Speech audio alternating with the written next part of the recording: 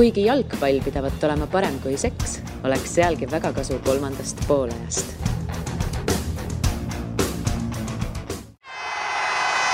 Kuulbet, aus ja eestimaine. Tervist head jalgpallihuvilised, 166. korda on teie ees Õhtule podcast 3. poolaeg. Jõulud on läbi, aga uus aasta veel alanud pole, nii et sobilik aeg natuke veel jalgpalli juttu rääkida siin 2018. aasta viimases 3. poolajas. Siim Kera on minu nimi, minu kõrval vasakul käel Karl Juhkami, tere Karl! Head aasta lõppu! Aitäh! Ja minu paremal käel endine jalgpallur ja ma ei teagi, kuidas praegu seda sõna kasutada, kas võiks öelda sporditeadlane? Ma arvan, sporditeadlane sobib küll, aga või lihtsalt spordiarrastaja nüüd, spordihuviline. Sporditeadlane või spordiarrastaja, võtame sporditeadlase, see kõlab kõige uhkemalt neist. Bert Klemmer, jalgpallur siis, kes mängis näiteks 2012. aastal U19 finaalturniiril, mis siin samas Eestis toimus, Kreeka, Portugali ja Hispaania vastu mängisid vist kõigis mängus, kui ma ei eksi, ja siis põhimõtteliselt aasta hiljem enam-vähem lõpetasid juba karjääri ära, et praegu sa oled Inglismaal ja enne kui me jõuamegi selle Inglismaa jutu juurde, siis alustame ikkagi minevikust, sobrame natuke, tõmbame tülisi ja skandaali esile. Võib-olla ei ole ühtegi tüli, võib-olla ei ole skandaal, aga proovima ikkagi peab. Nii siis, jah, nagu ütlesin, U19 turniir, mängisid kõik 3 kohtumist, 2013 mängisid Kuressaare eest Eesti meistriliigas, siis ma saan aru, Flora pakkus ka lepingut, aga jätsid üsna ruttu ikkagi pooleli 20-aastasena selle jalgpalluri karjääri, et ma lugesin seda ühte vana jalkat, mis olid ise Instagrami vist postitanud või Facebooki, kus kõik kiitsid sinu sisu ja võitleja hinge ja sellist, aga ikkagi lõpetasid nii vara. Jah, nii juhtus, aga mis seal ikka väga palju seletada on, ma arvan, et see oli erinevaid põhjuseid. Üks oli kindlasti, et oli see iga ka, kus on valida, et kas jätkata jalgpalliteed või minna haridusteed, ja mis ma tundsin sellel hetkel oli see, et ma tahaks teha midagi, mida ma saan põhjalikult ja südamega teha, ja ma ei olnud jalgpalli sees südamega sellel hetkel ja ma mängisin koondise ees U19 kõik mängud, aga ma ütlen ausalt, see tunne ei olnud see, et ma tundsin, et oleks vaja muutust mu elus ja ma olin alati nii-öelda haridust hinnanud ja eriti mõeldes, mis tulevikus minust saab ka, et Eesti jalgpall on hetkel selline, nagu on, et seal on võimalusi ja kui sa oled talendikas ja teed palju tööd, siis on võimalik saada kuhugi, aga ma tundsin, et mul oleks vaja vaheldust ja valisin haridustee sellel hetkel ja mul tuli võimalus minna Inglismaal õppima ka, nii et mulle tundus see loogiline käik, eriti mõeldes, et kui saan vigastada või ma ei tea, ei lähe niimoodi nagu ma ei tea, sõbrad või vanemad soovivad või treenerid soovivad, et ei teadnud, mis oleks nagu see õige samm sellel hetkel ka. Ma arvan, et ma tahtsin haridust, aga oli ka segadus pea sees, et mis ma peaks nüüd tegema ja valisin hariduse ja praegu olen rahul selle otsusega. No sa ütlesid, et sa ei teadu, mida sa tol hetkel teed, et Siim küll juba seda mini-viktoriini vastust teab, aga sellest EM finaalturniiril mänginud koosseisust, teda oli 18 kutti seal. Mis sa pakud? Palju neist veel mängib meistriliiga või siis välismaa tasandil, kui teid 18 oli kokku? Mis kes seal on? Karol Mets, Hannes Anier, ma arvan, ühe käe sõrmedel võid selle välja lugeda. Tegelikult läheb 2 vaja, et 7 on kokku. 7 on siis, kes mängivad kas Eesti meistriliigas või kusagil välismaal ja 6 tükki on siis sarnaselt sinuga teinud 180-kraadise karjääri muutus, et jalgpalli isegi kusagil Eesti 4. liigas enam ei mängi. Kui sa tol hetkel nagu seal pundis olid, kas sa, ikka te räägite, mis te vabal ajal mõtlete, kas või kui mitte koondises, siis klubis, oli juba toona näha, et seal pundis on tegelikult sellised inimesi, kes mõtlesidki täpselt nii, nagu sina julgesid seda ka välja öelda siis? Ei, kui ma ütlen ausalt, tegelikult oli küll süke tunne, eriti mõelda, kes, Luigendist seda ma ei oodanud, et Luigend lõpetaks karjääri, ma arvasin, et tema teeb veel kaua aega ja Florast siis läheb välismaal, seda ma ei oodanud, aga süke eelaimdus oli küll, et seal on mõned mängijad, eriti rääkides ka, et mis nad nüüd teevad, et meil on see turniir ja siis, kui me ei saa välismaale või me ei tee seda järgmist sammu ja eriti arvestades nii-öelda jalgpalluri palku ka, et sa pead mõtlema, et kuidas sa nii-öelda perega elatad ära ja see on see nii-öelda see samm sinu elus, kus sa pead mõtlema, et mis tööd sa hakkad tegema. Jalgpalluri nii-öelda palgad Eestis hetkel, ma arvan, need head mängijad saavad head palka, aga just kui sa oled see noor mängija, et kuidas sa nii-öelda hakkad seda planeerima ja kui sul on tõesti siht ja sul on süda selle sees, siis on võimalik ja siis sa nii-öelda jätkad, aga kui sul pole seda motivatsiooni, siis ma arvan, et mõned mängijad otsustasid selle pärast või seal on hästi palju põhjuseid muidugi, aga jah, siuke eelaimdus oli jah. Nii et sa tegelikult mõistad väga hästi, miks inimesed noorena lõpetavad karjääri. Jah, absoluutselt, et selles suhtes, et ei ole ainult see palk ja nii-öelda, et haridus teed, sul on kas sõbrad ja nemad võivad võinutada ka, et sa tahadki, sa oled jalgpallur olnud, ütlen ausalt, kui mina olin, enamus aega kulus ikkagi jalgpalli mängimiseks ja sa olid selles sees, et sa tahtsid tegelikult oma vaba aega, et sul on nagu teisi huve ka ja siis ma tahtsin tunda, et kuidas olla nii-öelda nädalavahetusel sa lähed sõpradega, teed väiksed õlled, et kuidas see on, et need erinevad nii-öelda huvid ka ja lihtsalt, mitte lihtsalt füüsiliselt olla vaba, vaid ka vaimselt. Et kui sa oled jalgpallur, sa mõtled kohe jalgpallist. Kui sa tahad olla hea jalgpallur, siis sa pead mõtlema ja planeerima oma jalgpalluri karjääri.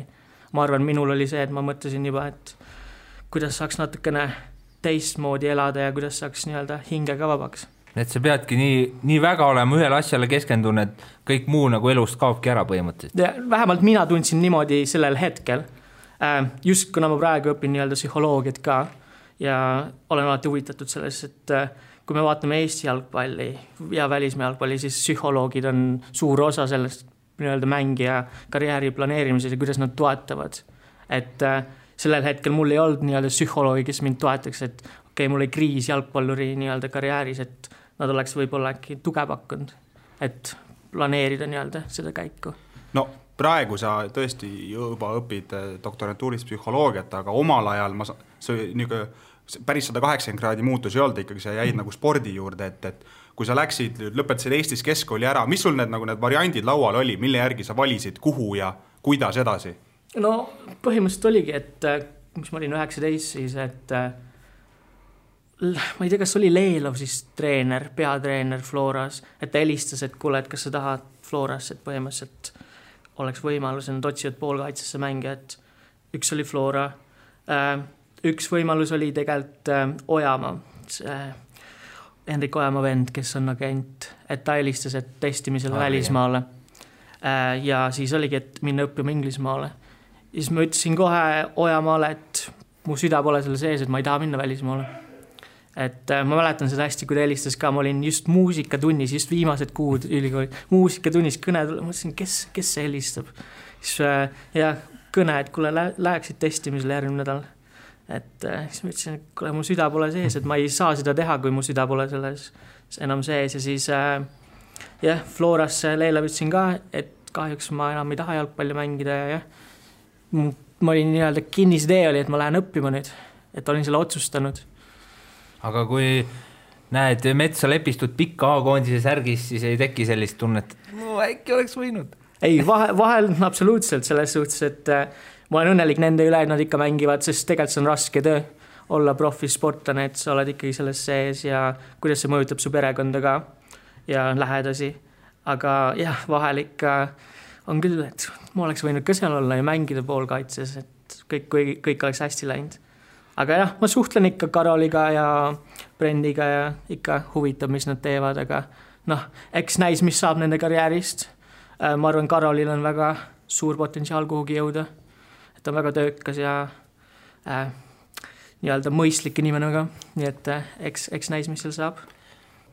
Kui uskuda Transfermarkti andmeid, siis pärast Eestist ära minekut, pärast kui sa läksid Inglismaal ülikooli, siis sa nagu kohe jalgpallile vist ikkagi ei öelnud ikkagi, et Bedfordshire'is sa vist mingil määral ikkagi toksisid ja hoidsid oma oskusi alles või oli ikkagi? Sellega on naljakas lugu, see oli see, et ma ühe mängu mängisin 20 minutit ja peale seda jätsid nimekirja, et öelda, et neil on Eesti koondise nii-öelda mängija ülikoolis, et just nii-öelda promoda, et tuleks rohkem õpilasi ülikooli. See oli turundustoode. Põhimõtteliselt, et ma 20 minutit mängisin nende eest. No hetkel õpid sa siis Loughborough ülikoolis, vaatasin kaardi pealt, et peaks seal Leicesteri lähedal olema üsna, nagu ma lugesin, siis peaks olema üks maailma parimaid ülikoole sporditeaduse alal, kui siis just mitte kõige parem ja Wikipedias oli siis ka selline põnev fakt, et aastal 2016 Rio olümpial oli siis üle 80 sellise kooliga seotud inimese osales olümpial, kas siis praegused või endised õpilased ja kokku võideti siis 12 medalit ehk 5 kulda ja see ülikool, kui ta oleks riik, oleks siis medali edetabelis olnud 17. Et ses mõttes see on päris võimas statistika, et räägi meile natuke lihtsalt sellest koolist üldiselt, et sa juba ütlesid, et seal on 9 jalgpalliväljakut vist, et see on ka juba Eesti mõistes selline hullumeelne arv, eriti kui arvestada, et tegu on ülikooliga. Selles suhtes, et jah, see ala, mis ülikoolil endal on, seal on 9 jalgpalliväljakut, 3 rugby, täismõõtus rugbyväljakut, ujula, tenniseväljak, põhimõtteliselt kõik, mis sa tahad nii-öelda ühel spordikompleksilt.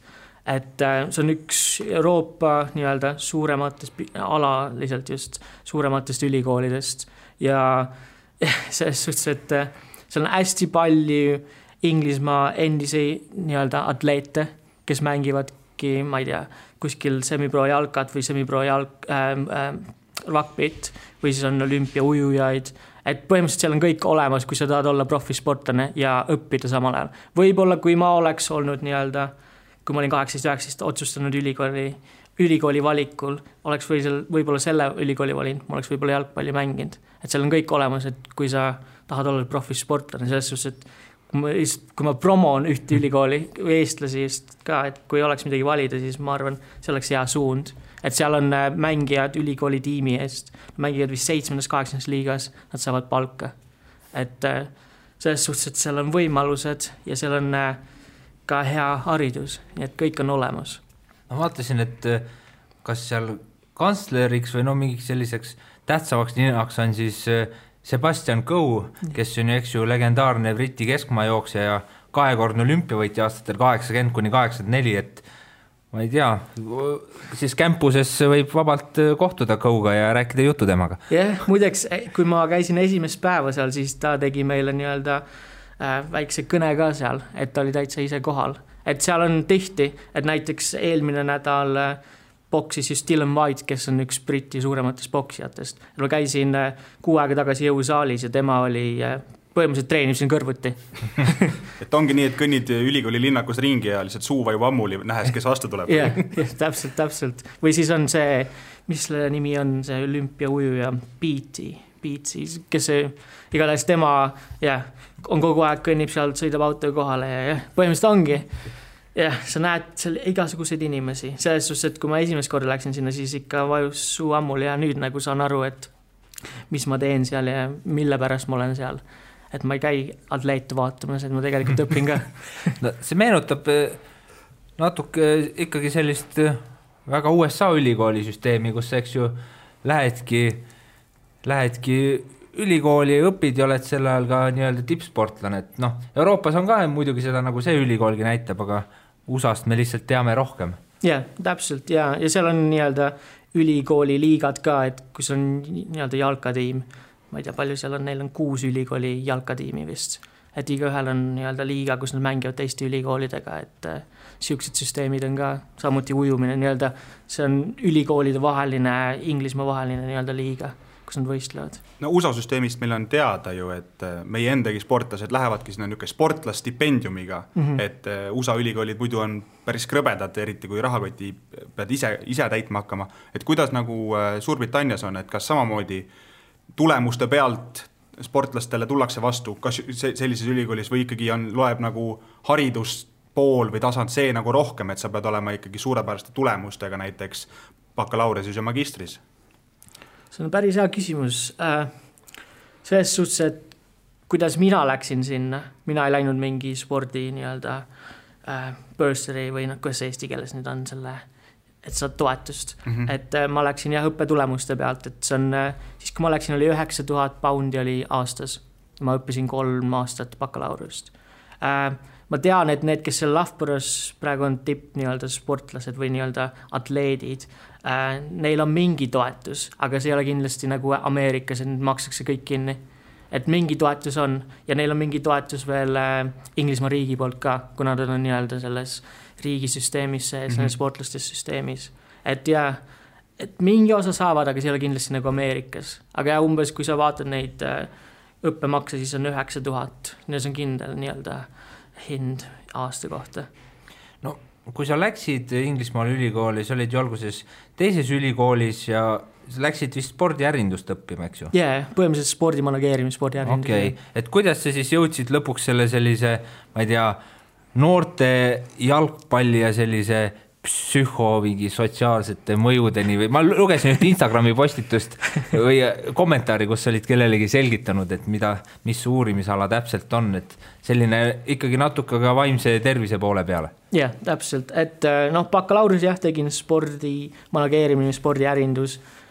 Üks osa seal oli ka psühholoogia, sotsioloogia, et see ei olnud ainult spordiärindus, see oli hästi palju erinevaid nii-öelda teemasid, mis sa õpid ja mida sa praktiliselt ka teostad. Et hästi palju oli projekte, mis sa teed.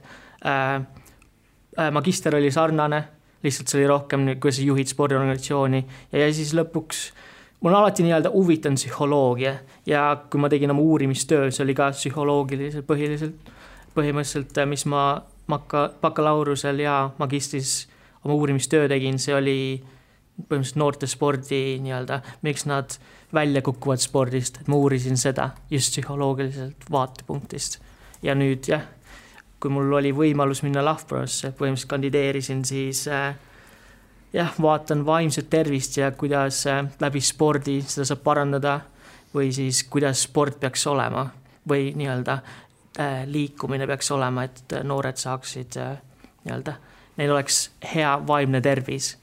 Aga kas praegu siis füüsiline tegevus mõjub ikkagi hästi noorte tervisele?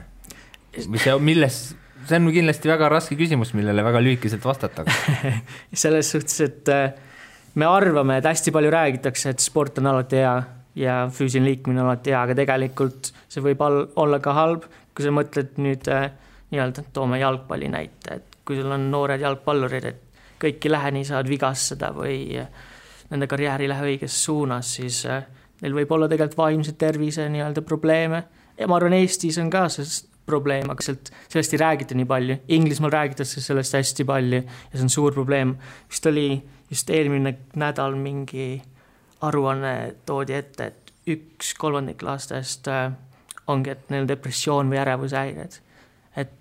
Just nagu need, kes siis spordivad? Et ongi, et kuidas me nii-öelda seda lahendame, et kuidas me räägime sellest ja kuidas me saame nii-öelda panna asjad nii-öelda spordiklubides liikuma. Me kunagi ei lahenda neid probleeme täiuslikult, aga lihtsalt kuidas me saame nii-öelda tuge pakkuda. Et kui sa mõtled jalkatiime, nüüd Inglismaal on psühholoogid põhimõtteliselt iga klubi juures.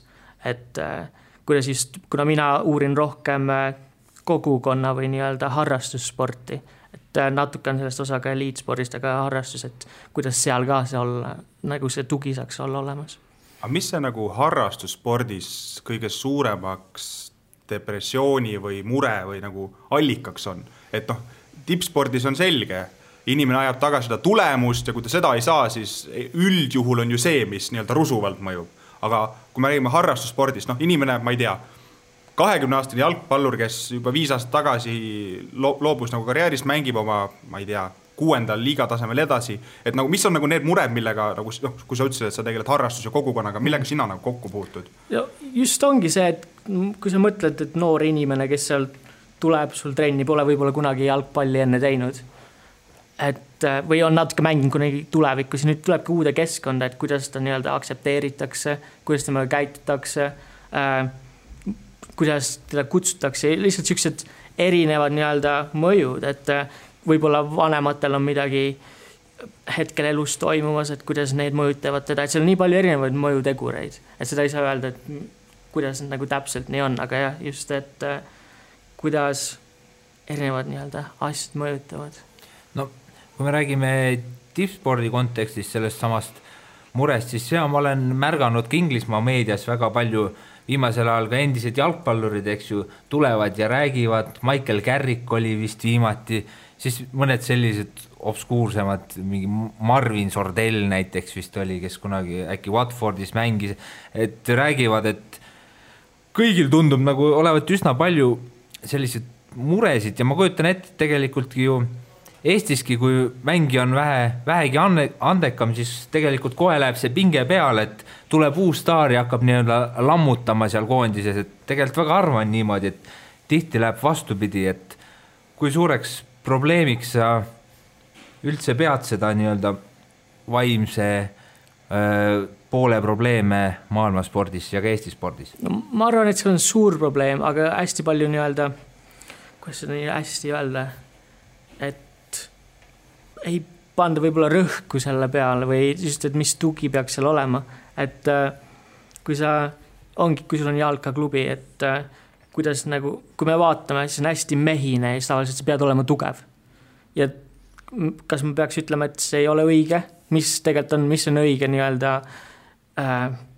atmosfäär, mis sul peab olema seal jalkaklubis o meeskonnas, et see ongi see, et kuidas me selle teeme nii, et iga inimene, iga jalgpallur, kes seal on, et ta saaks nii-öelda õige toe, iga sportlane, et ei ole ainult nii-öelda meeskonna nii-öelda approach, kuidas me lähme selle peale, et ongi individuaalne ja see ongi, et kuidas treenerid töötavad, kuidas mängijad toetavad üksteist ja kuidas lihtsalt teeks, kõik ongi nagu ühe selle eesmärgi peale, et kuidas, ma ei tea, Man City, Liverpool, kõik mängijad, ma arvan, seal on hästi palju erinevaid struktuure, et kuidas mängijad on õnnelikud, et muidugi seal on niisugune pinge peal ja muidugi peab olema stress, kui sa oled ikkagi eliitsportlane, siis on alati stress ja see ei lähe kunagi ära, aga lihtsalt kuidas on see tugi seal olemas ja kuidas see nii-öelda protsess viiakse läbi ja kuidas on nii-öelda süsteemid paigas. No mõni kolmanda poole kuulaja kindlasti mõtles, et mis pagana pehmo jutt see oli, et sport peabki olema olelusvõitlus, et nõrgemad visataksegi piltlikult kaljult alla. Jah, täpselt, ei selles suhtes, et kui me Inglismaa on hästi palju sellest, et just avalikult rääkida nii-öelda vaimsest tervisest või ollagi nii-öelda nõrk tiimis, et see on nii-öelda vale viis elada või vale viis, et saavutada midagi. Aga tegelikult, kui sa vaatad neid klubis ja sportlasi, mis tugi neil on olemas seal ja võib-olla ei ole nii, et nad lähevad, ma ei tea, ütleme, et Salah läheb, ma ei tea, Firmino juurde ja ütleb, et kuule, mul on täna väga halb, et ma tahan nutta sulle. Et võib-olla ei ole nii, võib-olla läheb psühholoogi juurde, käibki privaatselt, aga lihtsalt seal on mingid süsteemid olemas, et ja sellest räägitakse, et see on okei. Aga noh, iga inimese peab ise otsustama, kas ta tahab siis rääkida, et me ei saa seda sundida ja lihtsalt kuidas ma näen seda või miks ma seda õpin, et ongi, kõigil on olemas nii-öelda tugisüsteem, aga see ei pea olema avalikult. No sa ütlesid ju, et veidi juba räägitakse sellest ka avalikult, et need ikkagi ka kuulsustel ja sportlastel on oma mured, täpselt samad mured, mis sinul, minul, Siimul siin, aga on see vähemalt siis Suurbritannia kontekstis või Inglismaa kontekstis rahuldaval tasemel, et kas sa näed, et sellest räägitakse piisavalt on nagu mingi piir kätte saadud, et see ei ole enam tabuteema, see ei ole enam katte all. Selles suhtes jah, et sellest räägitakse ja see on nii-öelda hakkab sinna pointi minema, kus on nagu aktsepteeritav, et see on okei rääkida, et ja hästi paljud sportlased, just tippsportlased, et neil on, nad tahavadki seda promoda, et okei, mul on depressioon, et võitleme kõik koos, et põhimõtteliselt see on nagu hea marketing neile nüüd, et see läheb selles suunas nüüd. Kes kuuleb siin taustaks vahepeal ääli, siis ärge muretsege, teile hulluks, meil tehakse siin remonti kõrval, aga Inglismaast see räägitud, aga kuidas me saaks nagu Eestis seda olukorda natuke paremaks, et kindlasti on siingi sportlastel samasugused mured, aga noh, me oleme üldiselt tagasihoidlikumalt, me ei taha neist rääkida. Teiseks, kogu see ringkond on nii väike, et noh, ei julgegi öelda, siis kõik ju teavad. Ja see ikkagi häbenetakse neid asju. Tegelikult see pole ju ainult spordiprobleem, vaid ikkagi kogu ühiskonnas. Ei, absoluutselt. No, eks alati, no üks nii-öelda on, et sul on nii-öelda psühholoog klubis, aga see jälle nõuab raha ja me ei saa, iga klubi ei saa seda nõuda. See ongi lihtsalt, ma arvan, et rohkem räägitakse sellest.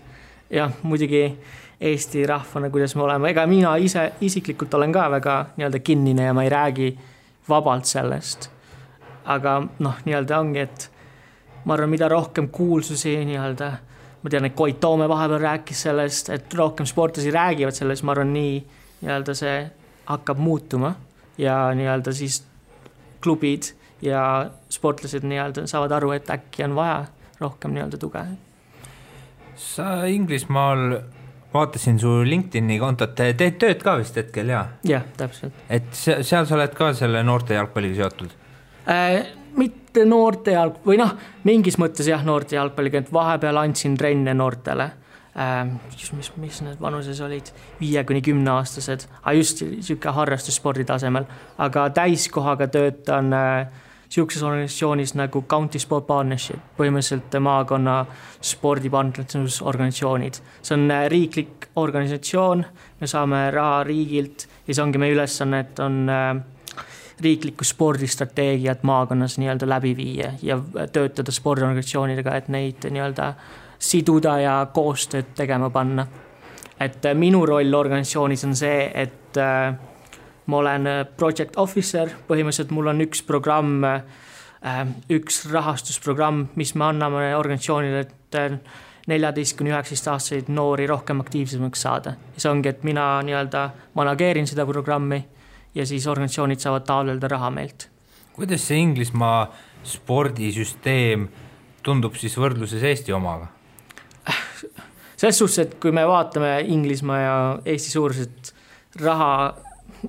rahaline toetus on palju suurem, et seal on ikka 10 kordi suurem, kui sa mõtled nii-öelda harrastussporti ja eliitsporti. Kuidas see üldse süsteem seal on nii, et sul on riik, sul on Sport England, kes vaatab harrastusspordile ja sul on UK Sport, kes vaatab eliitspordile ja mõlemad saavad mitusada miljonit nii-öelda iga 3 aasta tagant, 3-4 aasta tagant ja siis see nii-öelda jagatakse laiali terve riigi peale.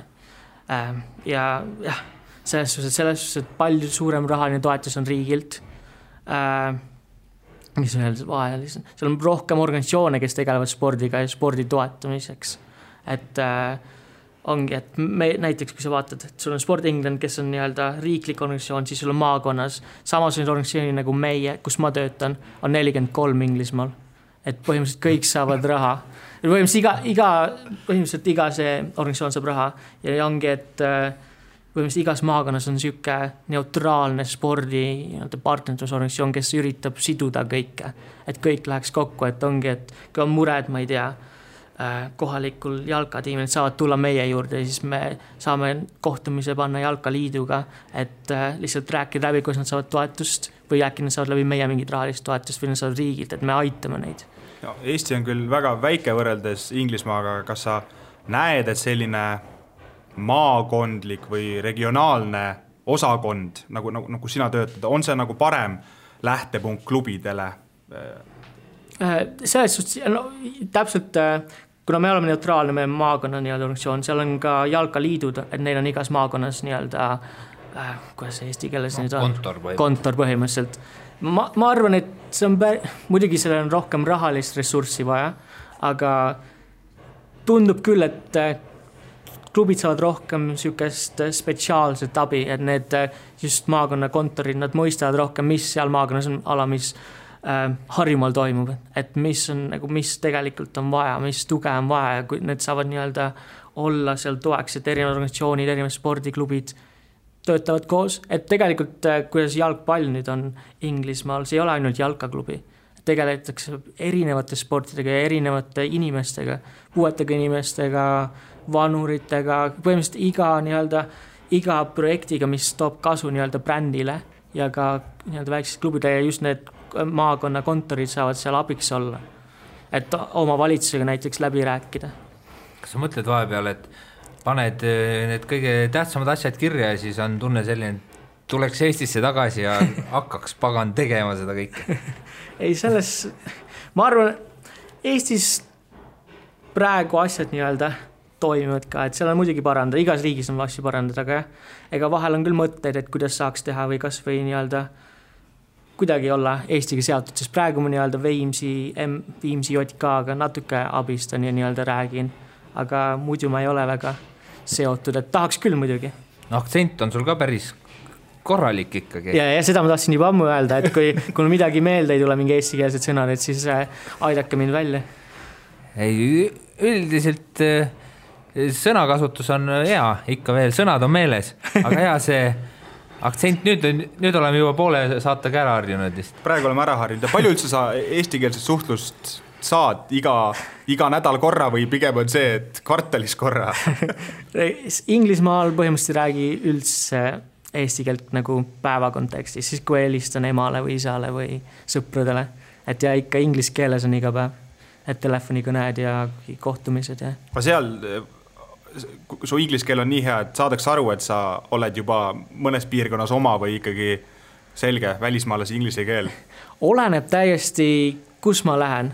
Kui ma lähen Liverpooli, siis nad ikka, kus sa pärit oled, siis nad saavad aru. Või Bedfordis on suht neutraalne inglise keel, et mõned inimesed on, võib-olla sa oled kuskilt, ma ei tea, Rootsist, vahel on, et sa oled inglane, et põhimõtteliselt nad saavad aru.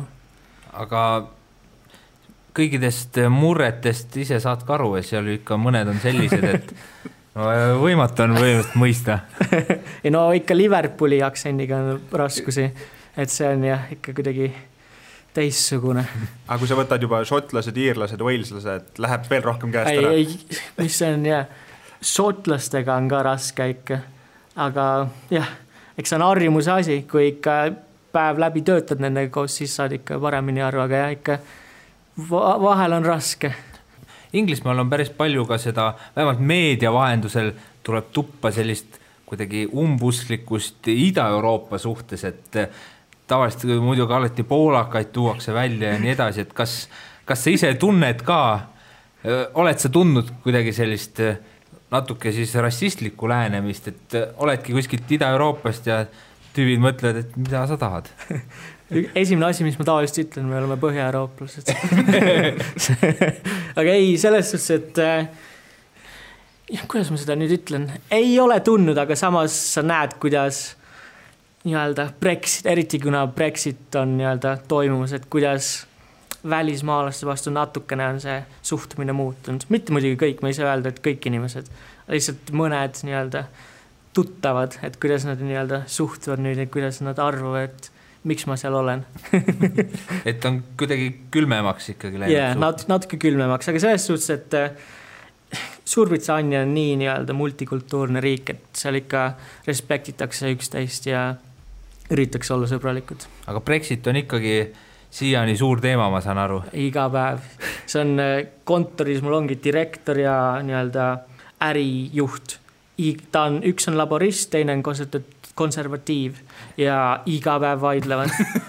Iga päev, mis on veel traditsioon Inglismaal on iga tunni aja tagant on umbes teepaus, mingi 10-15 minutit ja siis on ja alati on Brexit teemas. Kas see sinu elu ka kuidagi otseselt mõjutab, et nüüd pead ilmtingimata, ma ei tea, 4 aastaga doktorantuuri läbi tegema või selliseid mingid surveid nüüd ikkagi sellega peale ei tule? Praegu veel ei tea, sest see on siuke suur segadus, et ega keegi ei tea, mis saab. Et praegu ei oska öelda, mis hakkab saama. Ma olen 5 aastat olnud, põhimõtteliselt ma saaksin teha Inglismaa passi. Hetkel ma ei taha seda teha, kui ma tahaks seda teha, siis ma peaks Eesti passist loobuma. Kui Eestis läheb läbi see, et saaks olla 2 passi, siis võib-olla teeks. Aga jah, põhimõtteliselt praegu veel ei tea, mis saama hakkab. Ma saan aru, et noored ikka üldiselt vaatavad viltu kogu selle Brexiti teemale just, et see on pigem võib-olla vanemad inimesed just olid ka selle poolt, kui need hääletused algselt olid. Ega ma arvan, kuidas see protsess toimis, et mis oli lõpuks 52%, 48% vastu ja siis nii-öelda mis lubadused, et mis siis saama hakkab, kui me lähme nii-öelda Euroopa Liidust välja, et kõik see oli siuke mull, et see ei olnud tegelikkus ja nüüd inimesed saavad aru, et tegelikult see ei olnud niimoodi ja see ei hakka nii olema, et tegelikult on suur summa, mis tuleb maksta Euroopa Liidule ja kui üldse mingi diiliga läheb välja minna Euroopa Liidus, siis Euroopa Liit on praegu heas seisus, et nii-öelda saada mingi hea diil. No õnneks Inglismaal muid teemasid ka kui Brexit.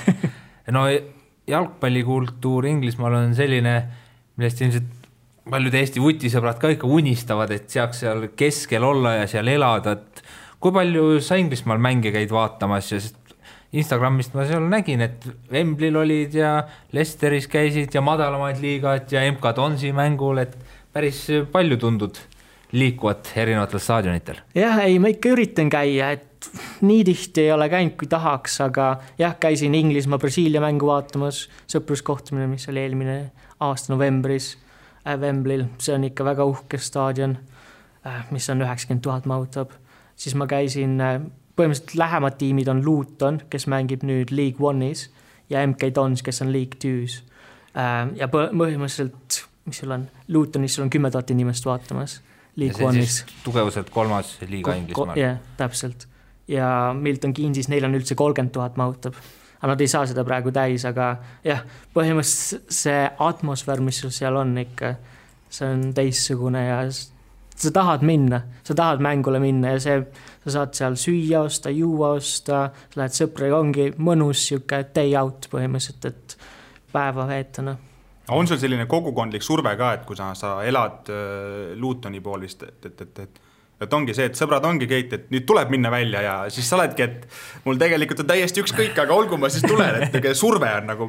Ja, täpselt, just vanemates ka, et oma lastele, et ongi nüüd lähme Lutoni mängu vaatama, et ei ole mingit, et oleme kodus või lähete kuhugi mängima kuhugi parki, et lähme Lutoni mängu vaatama ja ongi kõik.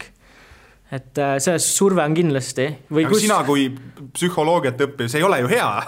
selles suhtes jah, et see on hästi palju argumente seal, et kuidas see peaks olema, aga noh, see identiteet nii-öelda klubi suhtes on tekkinud ja see on kaua olnud, et hästi palju nii-öelda fänne ongi, et rändab perest peresse. Et see nii-öelda ärilikul ideel see on hea, aga just nii-öelda survestamine nii-öelda noortematele võime meid argumente seal luua. Ma olen selle peale mõelnud ka, et kui Eesti jalgpallikultuur me üritame ikka mõnes mõttes jalgu veel alla saada, et kuidas meil on üldse võimalik nagu mõnes mõttes konkureerida või võtta midagi üle sellest Inglismaa jalgpallikultuurist, mis on siin, no ütleme nii 120 aastat juba tekkinud, kui need lähtepunktid olid maailmas ühiskonnas üldse teised ja nüüd meie üritame ka samamoodi neid kogukondi luua ja see tundub nii pagana raske. Ma üldse ei kadesta neid inimesi, kes peavad seda tööd tegema. Ei selles suhtes, et ma ise olen ka jälginud, et kogukonna juhid nimetati ametisse, et eks saab väga raske töö olema. Aga just, mis ma olen nii-öelda mõelnud selle kogukonna juhtide tööst, on see, et hästi palju on pannud, et me peame publiku numbrit kasvatama.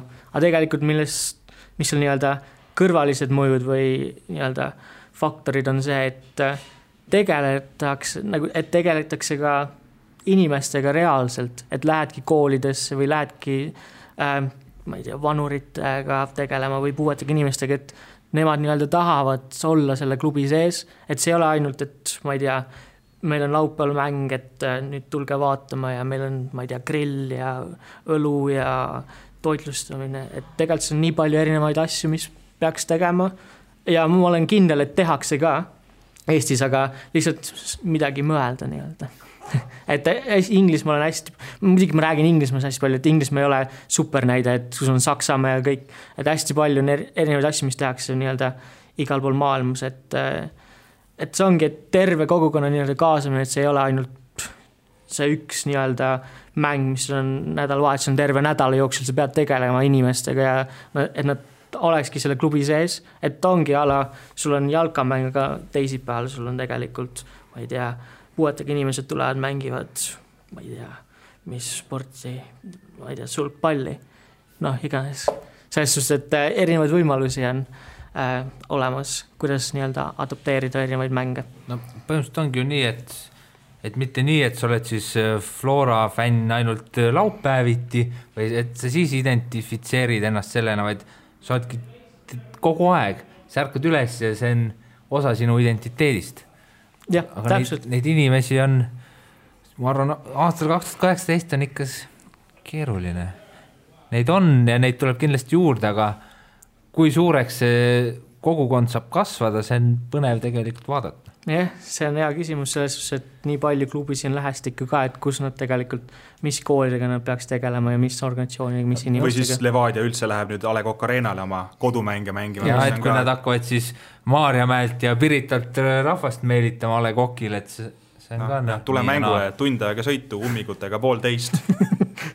Aga kui korra veel tuleme Inglismaa selle kogukonna juurde tagasi, et jah, okei, Klaavanit enam ei ole Inglismaal, aga kui ta sinna 2,5 aastat tagasi läks, et kas sina muutusid ka kuulsamaks tänu sellele, et sa oled eestlane ja nüüd Premier League'is on üks eestlane, et ilmus järsku tänavapilti rohkem neid inimesi, kes teadsid, et Estonia, ma olen kuulnud. Täpselt nii oligi muljeks, et et kui ma ütlesin eestlane, Ragnar Klavan, I know him. Et põhimõtteliselt et Eesti muutus küll kuulsamaks, et Liverpool on suur klubi ka, ikka globaalne klubi ja ikka teadsid temast väga paljud ja kuidas Eesti nii-öelda pilt ja Eesti on hea riik ikka.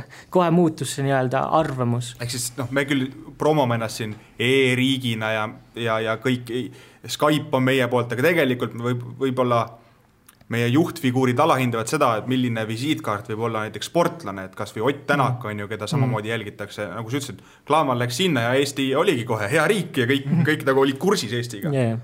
Ja täpselt, selles suhtes, et praegu on ju sportlane või nii-öelda jalgpallur bränd ka, et see ei ole lihtsalt, kes teeb mingit sporti, et see võib väga palju promoda riiki ja nii-öelda erinevaid asju üldse, nagu mis toimub elus, et see on süke potentsiaal. Sa õpid sporti, sa oled koolis, kus on ümberringi palju sportlasi, et kas peale Klaavani on veel Eesti sportlasi Inglismaal, keda teatakse? No võib-olla see on hea küsimus selles suhtes, et hetkel mulle küll nii pähe ei tule, et keegi oleks rääkinud kellestki muust kui Ragnar Klaavanist. Et jalgpall on ikkagi suur sport ja põhiline sport Inglismaal, et praegu küll ei tule pähe. Keegi vist ei tule jah, kas siis Nikolai Novosjolovi tulemusi arutama või kiiruisutamise hetkeseisu. Et on Klaavan. Klaavan, sest sul on need, mis sul on, need suured spordid, sul on tennis, rugby, jalgpall, kriket. Need on nii-öelda suured spordid Inglismaal. Ja kahte meil põhiliselt ei harrastatagi. Aga Kontaveit maailma 20. Et kumba teatakse rohkem, kas on Ed Kontaveiti või Mart Poomi, kes oli 10 või enam aastat tagasi? Mina võin ka vastata sellele Mart Poom ikka, Mart Poom. Aga Poom tuleb ka ikka vahepeal teemaks ikka. Ei ikka, eriti kui sa lähed sinna, nii-öelda, kus ta mängis, oli Watfordis ja Watfordis oli ka ja Sunderlandis. Sunderlandis, et kui sa ikka räägid nende fännis, siis nad ikka mäletavad. Et mäletavad kõik väravad ka muidugi. Et selles suhtes, et jah, teatakse ja mäletatakse ja see ei lähe nii-öelda kiiresti mälestusest ära. Kas sa ise oled käinud, Klaavani mängu ma eeldan ilmselt oled käinud vaatamas? Ei ole. Ei jõudnud kunagi jah, kahjuks. Et hea oleks olnud, kui oleks, aga jah, kui polnud aega kahjuks. No Mattias Käiti vist saab ka kusagil U23 liigas vaadata. Ei, ma Fulhami mäng olen käinud vaatamas paaril mängul ja pärast rääksime Mattias Käidiga juttu ka, et ta käis ise ka nii-öelda vaatamas, et ei, see on sükke mõnus klubi seal tegelikult Londonis, et hea piirkonna head fännid. Aga lähed sa parema meelega sellisele väiksema klubi mängule, räägin siis madalamatest liigadest, League 1, League 2? Ütlen ausalt, ikka Premier League on see, kus sa tahad minna vaatama, et seal on nii-öelda suur rahvamass ja saad selle atmosfääri. Aga tegelikult, kui on väiksed mängud ka, et kui sul on 10 000 inimest või ma ei tea, 5000 või miga iganes, sa saad ikka selle atmosfääri kätte ja sa naudid. Ja see tase on ka tegelikult väga hea, et mis on League 1-is, mis ma vaatama, see League 2, et seal on ikka mõned mängijad mängivad teistes koondistes, kuskil erinevates koondistes ja tegelikult on tase hea. Selles suhtes, et on nauditav vaadata mängu ja on kiire jalgpall ja on taktikaline jalgpall, et selles suhtes, et põnevust on seal ja hästi sükke füüsiline ka, et sa näed actionit, et mulle meeldib füüsiline jalgpall, et jah, just kui sa tahad siukest füüsilist jalgpallina, siis mine madalamat liigat. No Eestis on meil väga nagu tundlik teema see hinnapoliitika, et ütleme, kui sina oled nüüd kodus ja sul tekib tahtmine minna, ma tahan täna minna Premier League'i mängu vaatama, siis kui sa hakkad kodust minema, siis palju see kogu krempel, sinna sõit, pilet, no ikka võtad väikse hotdogi ka võib-olla, väike õlu tagasi, palju see kõik sulle maksma läheks? Et on see nagu tegelikult, on see seda väärt, on see mõistlik või see on nagu emotsioon, millel ei ole nagu hinda, et mis see summa on? No see on ikka kallis päev on, selles suhtes, et no enamustel on seal, kes on põhilised fännid, neil on need hooajapiletid, et siis on natuke odavam, et sa maksad, ma ei tea, 2000-3000 hooajapileti eest. Ma ei tea täpselt, mis see hind on, aga jah, ma arvan, kui sa vaatad, kui minna, kus ma elan Bedfordis, see on 35 minuti kauguselt, sa maksad 40 poundi selle rongipileti eest, siis ostad hotdogi, ma arvan, 4-5 poundi, siis mängupilet on mingi 60, oleneb mis mäng muidugi, Arsenalil on muidugi väga kallid ja siis paar õlut äkki, mõned inimesed ostavad, kes joovad alkoholi, ma arvan, see on ka 10 poundi seal, nagu üks õlu on, ma ei tea, 3-4 äkki. No ikka üle 100 poundi pead ikka arvestama, ma arvan, võib-olla isegi rohkem. 110 eurot siis meie valuutas umbes täpselt. Ja see on siis, kui sa üksi lähed, kui sul on et pere või... Ja, muidugi, siis sul on ikka, nagu läheks soojale maale. Tööd rügama kõvasti. Selle rahaga jõuaks 2 korda edasi-tagasi Eestisse lennata. Kõik Inglise ja Premi fännid siis saavad hakata märtsis näiteks Flora Levadia mängudel käima. See on vähe odavam. Aga lõpetuseks võib-olla Eestisse tagasi, et no sa oled kindlasti, nagu enne kui ütlesid, kursis Eesti jalgpalliga, tead, kuidas meil läheb A-koondisel, kuidas noortekoondistel, et sa oled nüüd kaua Inglismaal olnud, oskad sa kuidagi kõrvaltvaataja pilguga öelda, et kas ja mida me valesti teeme, kas noorte jalgpallis tuleks midagi muuta, kuidas me saaks nagu sinna, kuhu me kõik tahame, kõrgemale? Me oleme nii väike riik, et tegelikult hästi palju me tahame kiiresti midagi saada, et kõigil on igasugused ideed, kuidas me saaksime paremaks. Mulle nii-öelda see treenerite kooslus, kes on praegu Eesti koonises, mulle meeldib, sest see on hästi siuke mõistlik ja realistlik, et nad saavad aru, et me peame mängima vastasest olenevalt, et sättima oma nii-öelda koosseisu ja taktika selle järgi. See mulle meeldib. Struktuuriliselt ma arvan, et on vaja muutusi selles suhtes, et kui me vaatame liigat, 10 mängu või mis 10 võistkonda nii-öelda liigas mängid 4 korda läbi. Kui ma ise mängisin, ma ütlen ausalt, peale 3. voorus oli Koppes, ei tahtnud minna Narva või Kuressaarde või vaatad jälle täpselt samad näod sa mängid, et ma olen aus siin, aga et see ikka 4 mängu ühe tiimiga, et see on natuke palju. Muidugi kõigil on enda nii-öelda ideed, aga... Tänavu Flora Levadia 7 korda mängisid, nagu me kõik teame, et kõik karikad ja muud asjad juurde, et võib päris tüütu olla.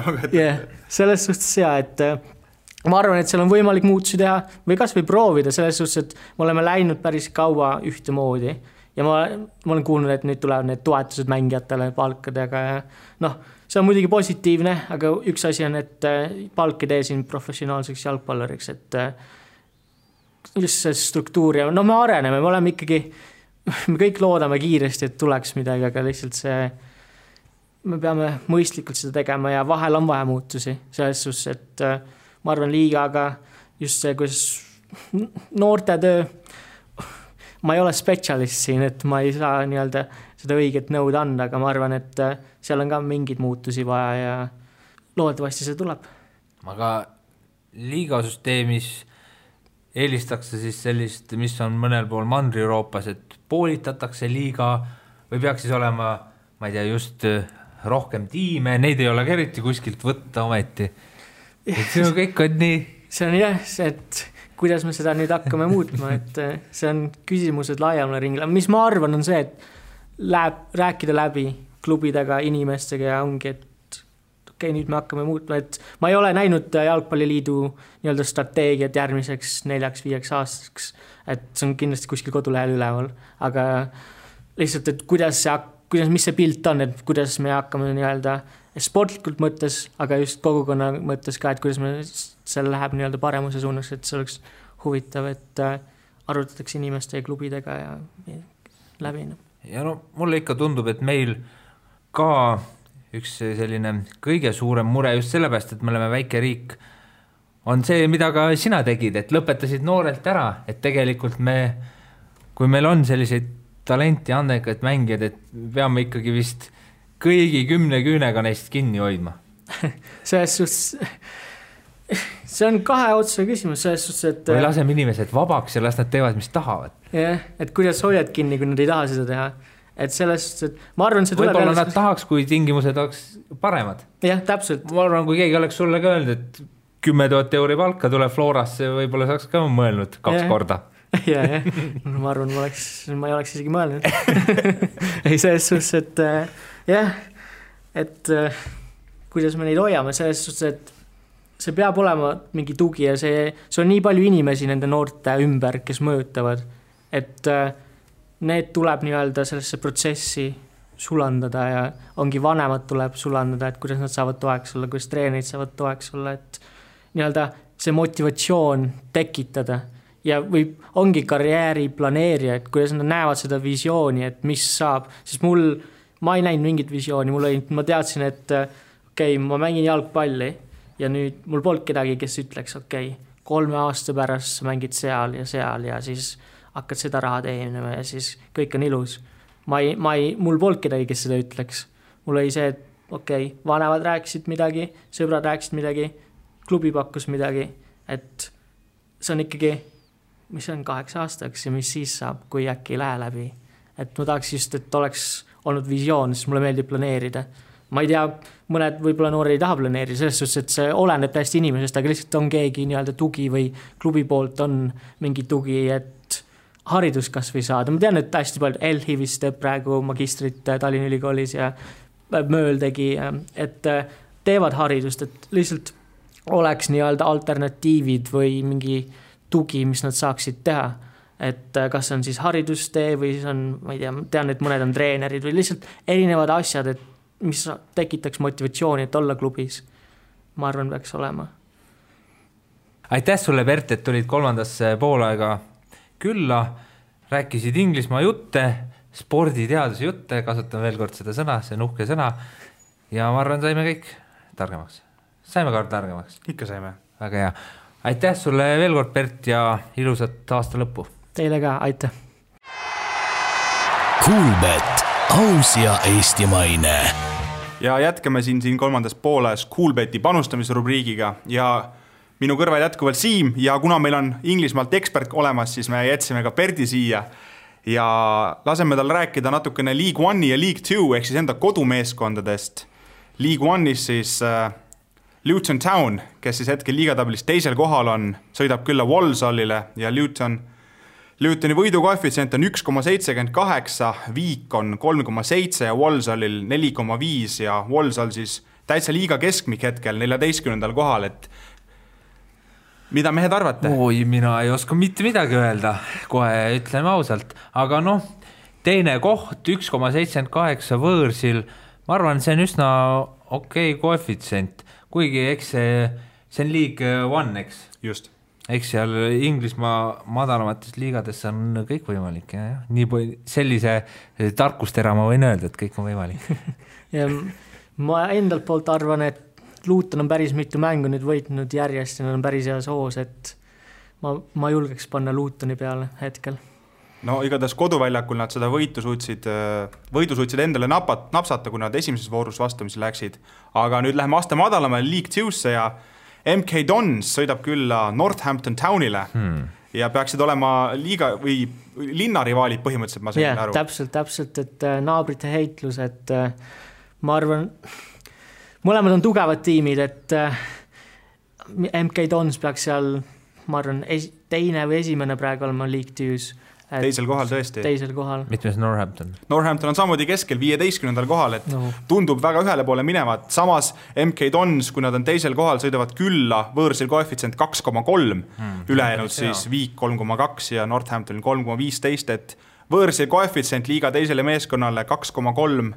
Tundub, et tasub nendesse Inglismaa madalamatesse liigadesse rohkem kiigata. Tundub küll, mina oleks muidugi Northamptoni poolt, sest see on see natuke suurema ajalooga klubi, kui ma ei eksi. Aga lõpuks teeme teile elu lihtsaks. Premier League. Nii, ja lähevad vastamisi liigatabeli esimene ja liigatabeli 5, ehk siis Liverpool Arsenal. Anfieldil see mäng toimub ja Anfieldil Liverpooli võidukoefitsient 1,5, Viik 4,8 ja Arsenal võidab 6,4. See oli minu eest Liverpooli võidukoef on ikkagi liiga väike, et sinna panna. Okei, neil ei ole ühtegi kaotust see hooaeg, aga kunagi peab see tulema ja see Inglismaa esiotsade heitlus seal tihtipeale minu eest ei loegi, kas ollakse kodus või võõrsil, et seal suudetakse ka ikkagi väljas mängides suht tihti üllatusi teha. Nii et ma ei tea, kõik loogika ütleks, et võib-olla Liverpool jätkaks oma võitmist, aga no ma ei usu seda. Ja kas neil ei ole mitte kohe jaanuari alguses ka City vastas? Vist oli 3. jaanuar äkki, et neil on väga raske graafik tulemas järjest Arsenal City, et kas nad suudavad siin... Sina panustad üllatusele? Mina pigem üllatusel, jah. Kuigi Arsenali võit Liverpooli üle võib-olla praeguses kontekstist oleks nagu üllatus, aga kas nii suur? Mida ütleb kohalik nina? No Liverpool on praegu hea nii-öelda võituse seeria, aga just kui sa mõtled, et praegu on see kiire periood, jõulud ja aastavahetus, et Klopp võib mõned vahetused teha tiimis, et äkki on Arsenali siis võimalus. See on vist see aeg, kus oleneb ka palju muu on olulisem kui see, kui hästi sa ka mängida oskad, et kogu see taastumine ja see vaimne pool, et sa pead seal, teised pidutsevad ja söövad, ma ei tea, jõulukalkunit, sina seal mängid lihtsalt 3 mängu järjest, et ega see meeldiv ei ole ilmselt. No neile, kes nii julged ei ole, siis Viik või Arsenal võidab 2,7 Siim. See on ka ju okei, 2,7 on palju numbreid. Topeltvõimalus on ka alati tore. Igatahes selline 3. poolaja 166 saade oli ja kuulake meid jälle nädala pärast. Aitäh kõigile, tšau! Kuula meid igal neljapäeval Õhtulehest, SoundCloudist või iTunesist ning ära unusta meie podcasti tellimast. Kuulbet, aus ja eestimaine.